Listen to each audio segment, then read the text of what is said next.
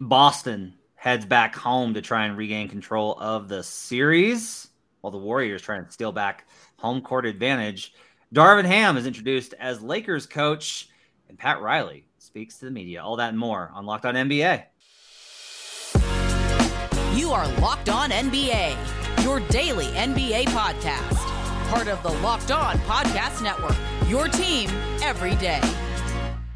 To Locked On NBA, your daily source for all things NBA from the Locked On Podcast Network. Thanks for making us your first listen each and every day. We're free and available on all platforms.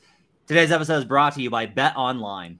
Bet Online has you covered this season with more props, odds, and lines than ever before. Bet Online, where the game starts. My name is Matt Moore. I'm the senior NBA writer for the Action Network and co-host of Locked On Nuggets with Adam Mares. His name is David Ramil. He is co-host of Locked On Heat. You can find him on Twitter at DRamil13, where he is just back from hearing Pat Riley challenge a local beat writer to a push-up contest, which we'll get into a little bit later. But first, David, hope you're doing well on Monday as we record this. Want to get into some more Game 2 reactions and spin a little bit forward to Game 3. If I ask you what's your takeaway from the first two games of the NBA Finals, your takeaway is what? I don't have a clear takeaway from the first two games. From what we saw in Game 1 and Boston's ability to respond, as they so often have throughout the playoffs, finding a way to take Golden State's punch and yet say in the fourth quarter, oh, you know what? We're not ready to give up yet. And then you see them completely collapse. Jason Tatum continuing to struggle with his offense. And then, of course, Steph Curry catching fire and the Warriors doing all types of Warriors-type things, playing good defense, making crazy passes, sinking 40-footers at the buzzer, etc. I don't know that there's a clear takeaway from this. Like, it's a great series, even though it's getting the same kind of complaints that the previous Eastern Conference Finals series got, where it was, a blowout one game after the other. I don't know that there's anything that you can necessarily take away from this, at least not in my opinion. I look at both these teams. I'd say it's kind of a toss-up right now, which is, I think why both of us expected this to be a fairly long series. I said Golden State in 7 last week, and I don't see anything from the first two games that would necessarily change this. Like, Boston can certainly hold court at home. Golden State can certainly go and steal a win there. We've seen the explosive, ignitable nature of this offense for years with Steph Curry doing what he does. So that's always going to be a key ingredient in being able to win a game here and there. So I don't know that any team has a clear advantage over the others. And that's probably what you'd want out of a competitive finals. I agree. For the most part. You don't seem it. You don't seem like you do. Well, I'll say give me the hot take. Give me the hot take. I'll say this. I agree with you that it's good for a long series and that it can certainly go either way. Like, I'm not sitting here being like either team is done, but I will just tell you this. I liked Boston before the series and I like them even more now. Really? Yeah. So that I want to hear. Here's the big key. I don't think Boston's played well and it's 1-1. I don't think Boston's played well at all and it's 1-1. Game 2 was the Celtics are going to have a number of games where they just have these turnover issues. Like they've just kind of proven that. It drives their fans nuts. When they don't turn the ball over, they win. When they turn the ball over, they lose. That's kind of been the story of their postseason. For them to win Game 1, when Golden State really played pretty well in that game as far as shooting performance, some of the expected field goal percentage stuff in that state is always a little bit wonky. It was really interesting from these two games because it essentially said that the Warriors had bad process and good results in Game 1, and they lost. And they had good process and bad results in Game 2, and they won. So it's kind of like an interesting look at how these kind of things can correlate. Here's one that really kind of sticks with me. And Jason Timpf kind of mentioned this on Twitter. Smart follow Jason Timpf.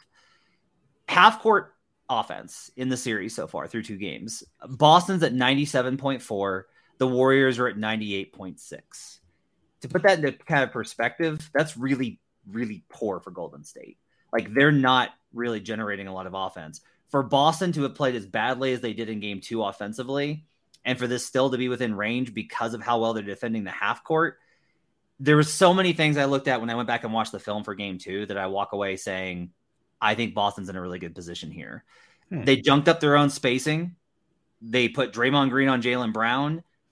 And then the Celtics responded to that by having Jaylen Brown play in the dunker spot, which meant that you're putting the best defensive player in the league, not Marcus Smart, Draymond Green, putting him closer to the rim for help when the Warriors' big problem is perimeter containment. It was baffling watching some of their spacing decisions. They also kind of went after offensive rebounds, and the cost of that, coaches talk about this all the time. You have to balance going for offensive rebounds versus getting back in transition. And Boston has always kind of been like, we're going to get back in transition. And for some reason in this game, they were like, we're going to try and go for offensive rebounds. Oh no. Now the Warriors are ahead of our transition defense and are getting open threes, and Steph Curry is doing all these things. You mentioned Steph Curry's games. Steph's scoring a lot. The effective field goal percentage for him in game 2 is 55%. Pretty good. He had 29 points on 21 shots. Is that good efficiency? Yeah. Is it like, oh my God, Steph is just absolutely killer? No. Just like a good volume game for a guy that played 42 minutes. I think that Boston can play much better in terms of how they approach things offensively. I think Boston can make some tweaks defensively, though they are challenged in a number of areas versus this team. Do I expect it to be a 5-game series? I don't. I expect it to be a 6 or game 7 series. But I will tell you that right now, I kind of am doubling down and leaning a lot towards Boston. I wind up looking at a lot of this and going, I like Boston's process a lot more than I like Golden State's, especially with the room that Boston has for adjustments, even if their margin for error is tighter versus a team as good as Golden State.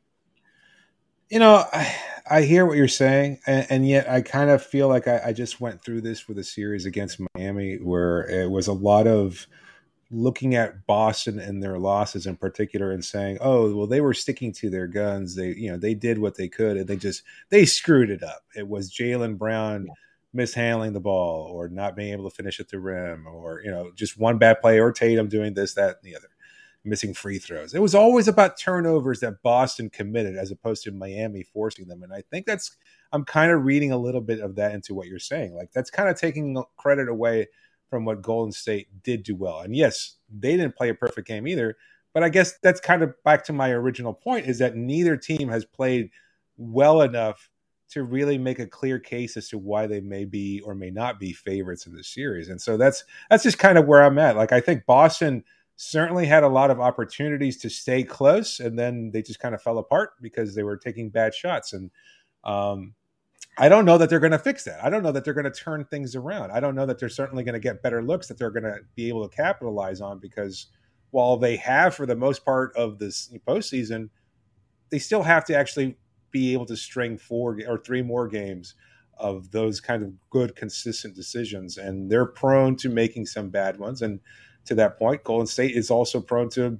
playing very well and being ignitable and doing all the things that have gotten them to this point. And so, I don't know. I see that there's a pretty good balance there. I mean, it's tough to make a clear case as to one team screwing up more than the other, one team excelling more than the others.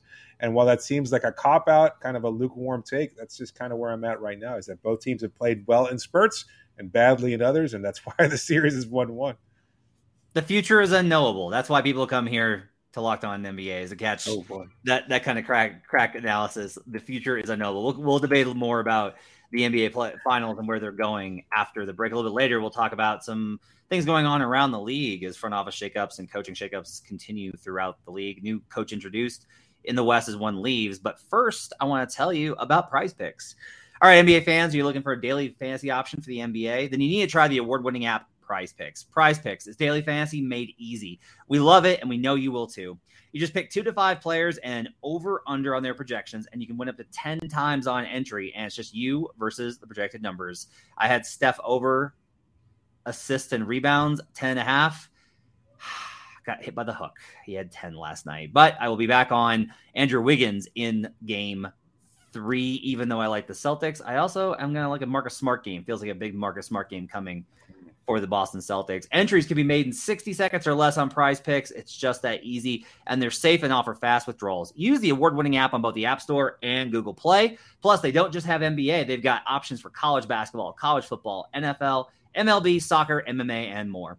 And for a limited time, Prize Picks has an exclusive no-brainer of an offer for all of our users. You get $50 for free if a player in your first Prize Picks entry scores a single point, but you have to use code NBA. That's right, an exclusive offer to Locked On fans. Sign up today and use code NBA and get $50 for free if a player in your first Prize Picks entry scores a single point. Prize Picks is daily fantasy made easy. We'll be right back on Locked On NBA.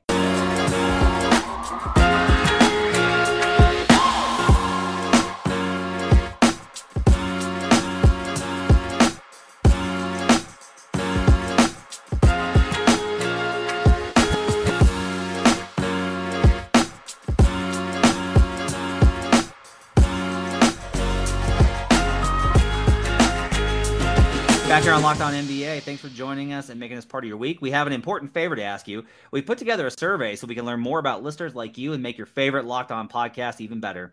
This is your opportunity to tell us what you like and don't like about Locked On Podcast. Just go to lockedonpodcast.com/survey right now to get started. It won't take long, and everyone that completes the survey can qualify for a chance to win one of the 10 $100 Ticketmaster gift cards. Take our audience survey. Go to lockedonpodcast.com/survey. Thanks for your help. Back here on segment 2 with David Ramil. I'm Matt Moore. Thanks for joining us. David, we were talking about the Celtics and all these kind of things. You mentioned the turnovers thing, and I was with you in the Heat series, right? I kept saying, I was like, you guys realize that the Heat had the number 2 turnover rate in the playoffs for the opponent before this round, right? That they are an excellent defensive team. The Warriors are just 12th in the playoffs, David. I'm not sure that the Warriors are as turnover prone, and I will say, when you look at Boston's offense and kind of how it tends to fall apart, I think you're right that you have to credit the defense, and Golden State's defense is good. And Golden State's the question here, I think, has always been like, what's better? The Celtics' incredible defense versus the Warriors' great offense, which actually hasn't been that great this year, or the Warriors' pretty good defense versus a pretty okay Celtics offense that at times has looked pretty mediocre in the playoffs. This has been kind of the weird thing with the Celtics offense that I have a hard time figuring out is when they look good, they look dynamite. When they look bad, they look terrible. And it's like trying to figure out what it is. And that's why you said it's kind of up in the air. To your point, I'll say if this series is 2-2 or Warriors 3-1, it's because like the Celtics just had a game where they just couldn't hit anything. But I will say, like, their shooting has been phenomenal in the playoffs. Like, it continues to just be outrageously good. The Warriors did, I thought, a really good job in game 2 of closing out with a hand up. Like, if you go back and you watch in detail, you'll notice they stayed a step closer on threes. They really kept a hand up. Gary Payton Jr. came off Gary Payton II came off and was absolutely dynamite guarding Derek White and cutting off that option and making him drive. The Celtics just couldn't hit layups, in part, again, spacing.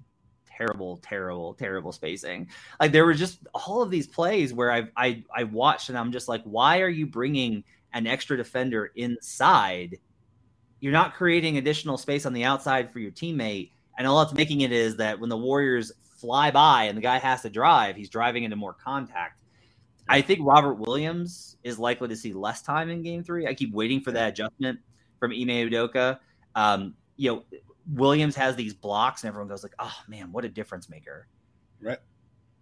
But the problem is inherently that you can pump fake and get around him. And now you're getting downhill, and the Celtics, I think, are playing, the Warriors do space appropriately. So you're getting a lot more of these opportunities. And for me, I think they're finding more and more success. You can tell that there's a little bit of a battle going on with teams being like, well, yeah, we're going to switch it, but we want to wait as long as possible to not get you comfortable. They're trying to like fight that off until the series gets a little bit deeper in. And I think that's like a relevant kind of thing to keep in mind. If there's one player, let me fill in this blank for me. The Golden State Warriors won game 3 because blank had a monster game. That's a good question. I'll give you mine while you think about it. Yeah, I'm trying. Hey, I'm just buying you time, buddy. It's Klay Thompson. He's really struggled offensively in this series. He's gotten good looks and just can't hit them. It's really weird seeing Klay Thompson, who has the greatest shooting performance I've ever seen in person, Game 6 versus the Thunder, 2016. all these shots that normally I'm just so used to seeing him like just nail time and time and time and time again, just missing. If he has a better game, if he has the good Clay game that I think is coming at some point in the series, then I think the Golden State Warriors can pull off the upset and take a 2-1 lead and retake home court advantage. What do you think? I tend to agree. I like the choice, and yet at the same time, I feel like they're kind of giving Clay these looks, knowing that he's not going to be as adept at hitting them. Like, from what I saw from Boston when they took on Miami, they kind of force you into taking those shots. They cut off the shots that you might be more comfortable with and forcing you into shots that maybe you don't necessarily want to take. Clay was gunning yesterday, 4 of 19. He was absolutely looking to score and just wasn't hitting on those shots. So to me, I think they would be comfortable allowing Clay to take those ample shots because I just don't think I don't want to count him out. And I can't say for certain that he's not going to have a monster game, but I think that they're good enough defensively where they can continue to challenge him and prevent him from doing that. I think the bigger X factor to me, as far as who might have the monster game that could lead to a Game 3 win for Golden State, is Jordan Poole. I just he's struggling. I understand that he's not getting the same quality looks that he got over the regular season. That's to be expected. We saw this from Sixth Man of the Year Tyler Hero, a frequent comp between Poole and Hero, and we saw him get shut down due to injury, due to whatever. But I think Poole's going through the same issues where he's not finding the same quality looks. But if he can get them, and we start to see inkling here and there that maybe he might start to figure things out in Game 2, if he can start to figure it out in Game 3 and provide that spark off the bench, I think he's a huge difference maker for Golden State, and that's why I think he might be the bigger X factor. All right. So the Boston Celtics win Game 3. What do you think the difference is? For me, it's going to be Al Horford. Marcus Smart is another candidate, I think. Like, Smart hasn't necessarily played great. Horford, there's a lot of talk about how the Warriors kind of cut off the water to Horford in Game 2. Again, yep. When I watch that game, that's not the impression that I get to. They did not work to find the things that they found in Game 1. I really do believe that. When I watched, because I had an eye on that, I was like, all right, what do the Warriors do to really like shut down Horford? And when I went back and watched possession by possession, just a lot of it was like execution or spacing or timing. It was weird stuff that wasn't necessarily there. And I think that at home, there's a good chance that Horford has another big game. I think either Horford or Smart will have a big Game 3. Yeah, I agree 100%. Those are the guys that are just emotionally intertwined with the Boston crowd. They always seem to bring out a big game there. I think we're going to see something from Horford too. You saw 19 shots from Tatum. Was it 17 shots from Brown and 13 shots from Derek White? And that's basically the sum total of your offense. Like, nobody else aside from Peyton Pritchard took 7 field goals, and all of those were in garbage time when the Warriors were already up 20. So, like, nobody got a lot of good looks. Not Smart, not Horford, not anybody else, not Grant Williams. All those guys that were the role players that were huge X factors at one point or another in Boston's run, and they were just basically cut off completely. A lot of ISO ball, a lot of forcing up bad shots from those three. Derek White, to some extent, a little bit less of that, just taking a lot of three-pointers that just weren't falling. But Tatum and Brown just, again, dominating, high usage, not sharing the ball as much as they should. And maybe that's, the idea was we're going to force a turnover if we continue to make those passes and things of that sort. Again, giving credit to Golden State's defense, but you have to find a way, as you said, of getting those open looks, of finding those players as they're making cuts or finding open spaces there, and trusting that they'll be able to create something offensively for themselves or for somebody else, because again, they're going to draw in defenses. They're going to be able to change things around. Horford's such a good passer. I could see him, finding a cutter along the lanes if he's got the ball in the low post position or something along those lines. Like, he's going to be able to get you the ball, but I do like Horford being the X factor. Like, he's been too quiet in this series, and I think he needs to be able to step up, and I think he will on Game 3. I have a wild stat for you. In Game 1, Jason Tatum had 19 potential assists. 19. In Game 2, 4. Nice. 19 in Game 1, 4 in Game 2. That's a wild disparity, which, again, like, I can only kind of chalk that up to Golden State's adjustments deserve a hand in it, but boy, the Boston Celtics just did not execute offensively. He's trying too hard. And yeah, I think there's a lot of that too. Like, you could tell that he wanted to get going, and he hit some of those shots. A lot of it with me for Tatum is like, his offense, his scoring offense is basically, it's good because you need this in the playoffs. You need guys that can hit tough shots. Right. It's just a matter of that diet is really tough. And the Warriors are very good about basically being like, nope, you're just going to have to keep hitting tough shots. You can hit them and we're not going to bring help. Nope. We know these are low percentage. So over the course of the series, we're going to live with it. Really fascinating stuff. It's a really fascinating series. I can't wait for game 3. Does he bounce back? Do you think at home? I don't know. Like my kind of thought process, honestly, for both teams is that they're better off if the big superstars are not the guys. Yeah. That's really what I think. Is that like if the Warriors are going to look great and play awesome, I think it's going to be Steph with 22, Clay with 20, Poole with 18, Andrew Wiggins with 18. Like everybody gets in double figures and they're sharing the ball and the Warriors ball is working. If the Celtics win, I think it's Tatum had an okay day. Everybody's hitting threes like in game 1, fourth quarter, but more of that for like a sustained stretch over time that they're able to generate and get breakdowns on the Warriors. Both these teams are basically testing each other's patience. It's going to get to be and we saw this with Jaylen Brown and Draymond Green, but this is going to get, I think, nastier as it goes on, just because these teams are built to annoy you on both ends of the ball, and it's tiring at the end of a long season. Let's take a break. We're going to come back and we're going to talk about the new Lakers coach being introduced. We'll talk about what Pat Riley had to say at today's press conference for the Miami Heat, and some other coaching news around the NBA. We'll do that when we come back on Locked On NBA. But first, I want to tell you about Built Bar, because Built Bar is amazing, and the most amazing thing about Built Bar is new caramel brownie bar.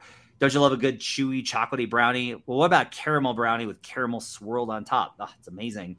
But what if I told you can have all that chewy chocolatey deliciousness plus 17 whole grams of protein? 17 grams. That's a great dose right there. And 130 calories, 17 grams of protein, and only 4 grams of sugar. That's what you get in the new caramel brownie Built Bars. I would replace regular brownie with Built's caramel brownie bar in a heartbeat. The best part, caramel brownie bars are covered in 100% chocolate, for real. You don't have to sacrifice taste for healthy when you're having a Built Bar. All Built Bars are made with collagen protein, which helps your body absorb the protein more efficiently and provides tons of health benefits.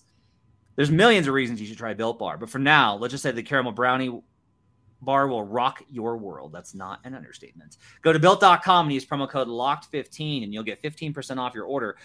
That's use promo code LOCKED15 for 15% off at Built.com. We'll be right back on Locked On NBA.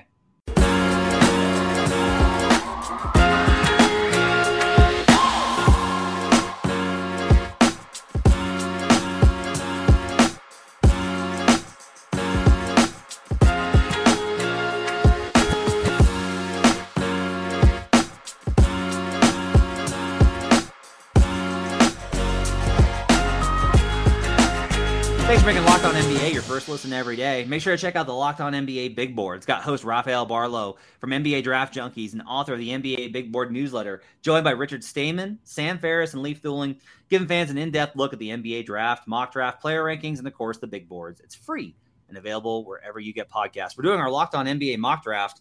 I took a player that had actually withdrawn from the NBA draft with my first pick, so they very thankfully let me pick another player. I was basically, after I pulled off a trade, though, so I don't really care about the pick for the Nuggets. I care about the trade. You can catch that when we release the Locked On NBA mock draft. David, I want to start this last segment and give you some room to talk about. Pat Riley doesn't talk with the media all the time anymore. Nope. But when he does, it's always really interesting. A Hall of Famer, legend, one of the most famous people in NBA history, Pat Riley. What was your big takeaway from Pat Riley's season-ending press conference today? I know that Pat's not exactly going to give you the goods, but what did you really kind of take away from the presser today? I'm sure you can find out more about that over at Locked On Heat as well.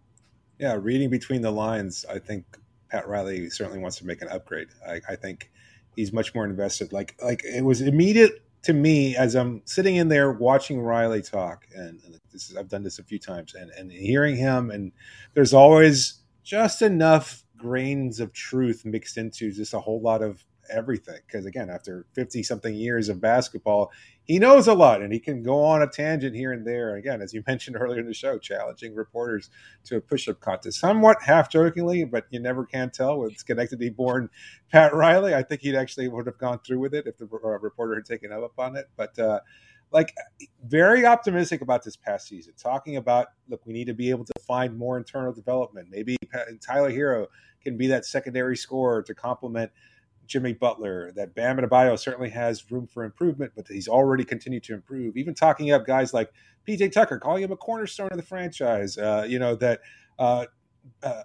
just everybody. Duncan Robinson, still a valuable player. Victor Oladipo, we'd love to have him back, et cetera, et cetera. And yet, this is Pat Riley. I'll never forget in 2003 when Lamar Odom was basically, they tricked Donald Sterling and the Los Angeles Clippers into re-signing Elton Brand just so they can lure Lamar Odom away from that team. And Lamar was talking glowingly about coming to Pat Riley, and he's a father figure to me. And they go into playoffs. They were that first year of Dwayne Wade's rookie campaign, and it's this building, something for the future.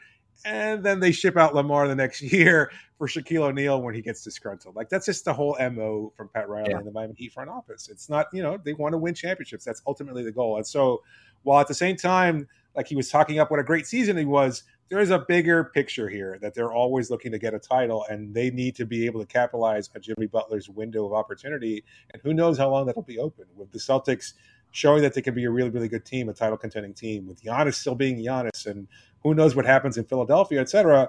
It gets much, much harder to be able to capitalize on that short window. And so they need to be able to get that superstar. I don't know who that name is. It's not Russell Westbrook, Matt. Sorry to disappoint you. He's not going to be the answer for Miami. Is it Donovan Mitchell? Who knows? I'm not sure. I don't think it's Bradley Beal either, but I don't know.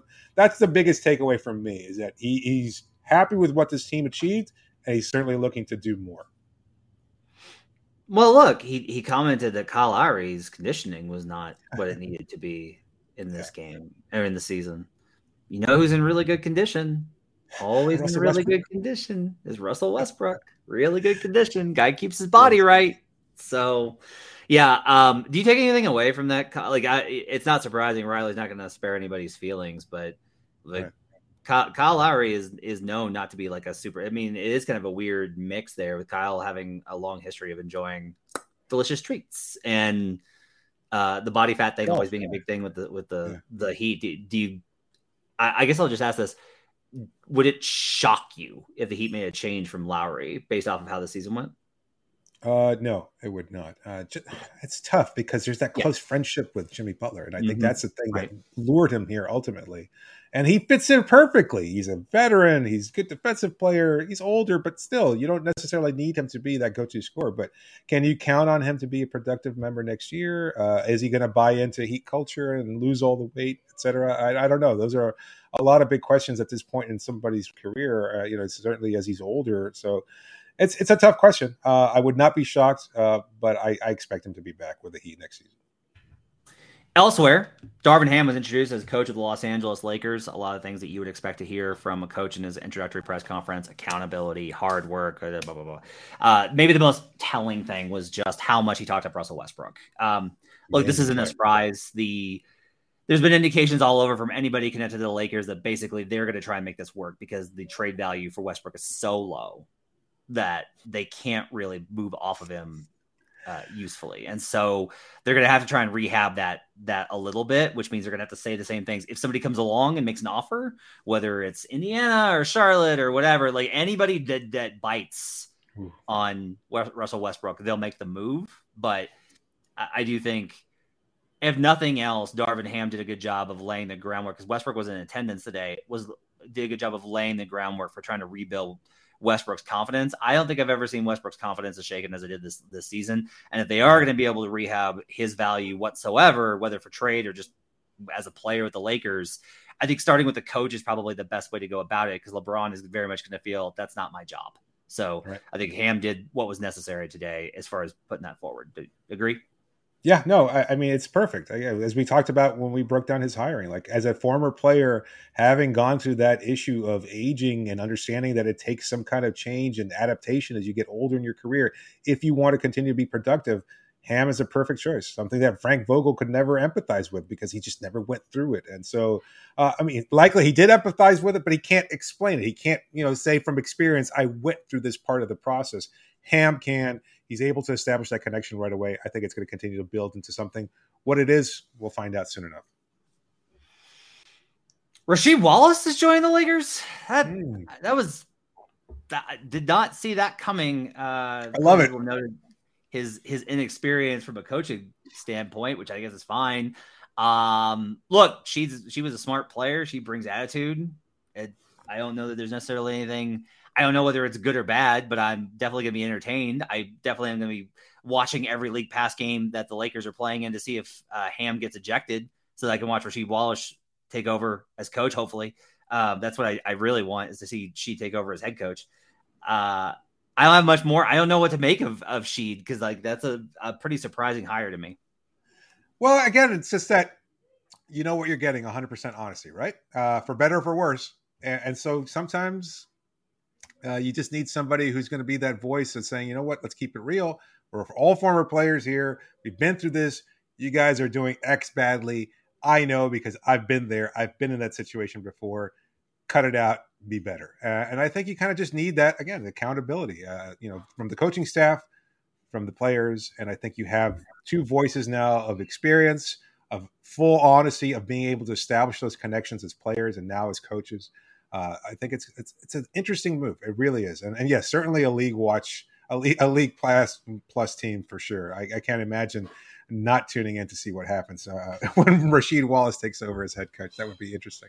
Over under on him getting ejected at some point this season from the bench. 2.5. 2.5 ejections. Have to. Like it. Finally, report today that Kenny Atkinson and Mike D'Antoni are basically the final two candidates for the Charlotte Hornets coaching job. Interesting mix there. Obviously, Mitch Kupchak with Mike D'Antoni. You've got, I think Kenny Atkinson is a great hire. Two pretty good hires there. A lot of options on the table. And then the continued fallout from Quinn Snyder, who the Jazz front office met with reporters today and kind of talked about that they knew this was possible, but they don't have a list of guys necessarily yet to take over. A lot of speculation that Quinn Snyder's move may be to sit out a year and then potentially take over the Spurs job if Coach Popovich retires. That's kind of the going scuttlebutt. Do you have a reaction to any of those coaching moves? I don't see the D'Antoni fit in Charlotte unless you're going to try and run it back. Another team that puts up a lot of points. That wasn't their problem under Borrego. So I mean, they need something a little different. And so I think Atkinson winds up getting that job. But I wouldn't be surprised for Michael Jordan either. So other than that, no real takeaway. I'm curious to see who winds up coaching Utah after they trade Rudy Gobert too. Yeah, list of candidates increasing on that. I've heard Chicago, I've heard Charlotte, I've heard Toronto as potential destinations for Rudy Gobert, but we'll see where he ends up. That's going to wrap it up for Locked On NBA. Make sure to check out the show tomorrow. You got Jake Madison and John Corrales from Locked On Celtics. So if you want the Celtics viewpoint on Game 3 ahead of time, make sure to check that out. We'll be with you all throughout the week, continuing coverage of the NBA Finals, NBA offseason, NBA Draft, and more right here on Locked On NBA. Thanks for joining us.